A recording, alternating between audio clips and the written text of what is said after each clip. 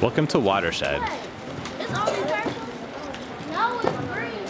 In the last episode, we heard from Robert White, the manager of the Woodhill Homes Estate Community Center. In this mini-episode, we go inside one of the center's classrooms to listen in on an after-school session. You're passing them out, right? Sit down. You're gonna pass out the snacks. Larry, you done with your homework, right? Come over here. Siobhan Colston is the center's assistant manager. She and a small staff of educators work with about 20 kids a day, helping them read books and do their homework. You on page 11, you read more than 10 pages. I know. Okay, so you want to read more past 10 pages? I want to go to 12. Oh, you want to go to 12? Cool, that you an overachiever. That's what's up. What do you think they think their neighborhood is? For many of the kids, I feel like this is like all they know. People who don't live in this neighborhood, we kind of take it for granted because we are able to explore the world and see different things. And a lot of times, many of the kids, they don't have an opportunity to do that. So, I just remember like a conversation with one of the kids, like going to the gym. And they like, hey, I never ever been to a gym or a hotel before. And I'm like, what? You never been to a gym or a hotel?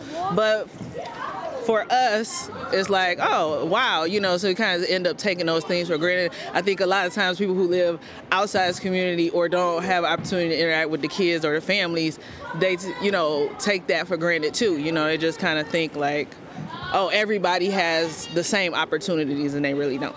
Do you guys ever take them outside of Yeah, we have like different field trips and we try to expose the kids to a lot of new and different things. Like we take them to the art museum or, just like to some of the metro parks, just so that they do have an opportunity to see the outside world outside of these couple blocks. And why is that important? Because exposure is important. I feel like the more you're exposed to different things, that broadens your vision and your horizons and it allows you to be open to trying new things because you've been exposed to new things.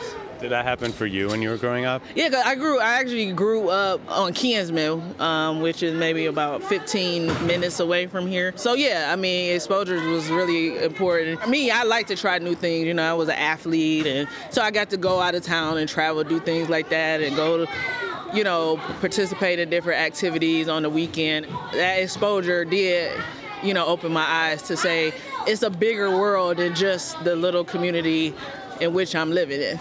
Do you find yourself thinking about them outside work? When you're home? All the time, unfortunately. Not in a negative way, just because sometimes you want, hey, sit down. Hold on, sit down, please. Just sometimes you want to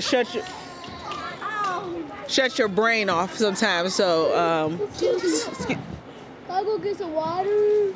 Sometimes you just want to shut your brain off and not think about anything. So, I do, so, Yeah. So you got to need that break, because if not, like a parent, you would be like, overwhelmed.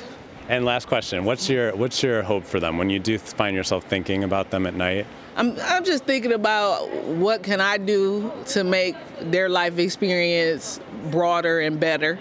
And also just hoping to see them grow into adults. When I get older, I like to run into one of them and they're saying, hey, I'm a doctor, I'm a lawyer. Hey, I remember when you helped me do X, Y, and Z, and thank you. So those are the things that I kind of think about on a daily basis of how can I be an impact to them, but also to see them in the future and see them outside of these realms.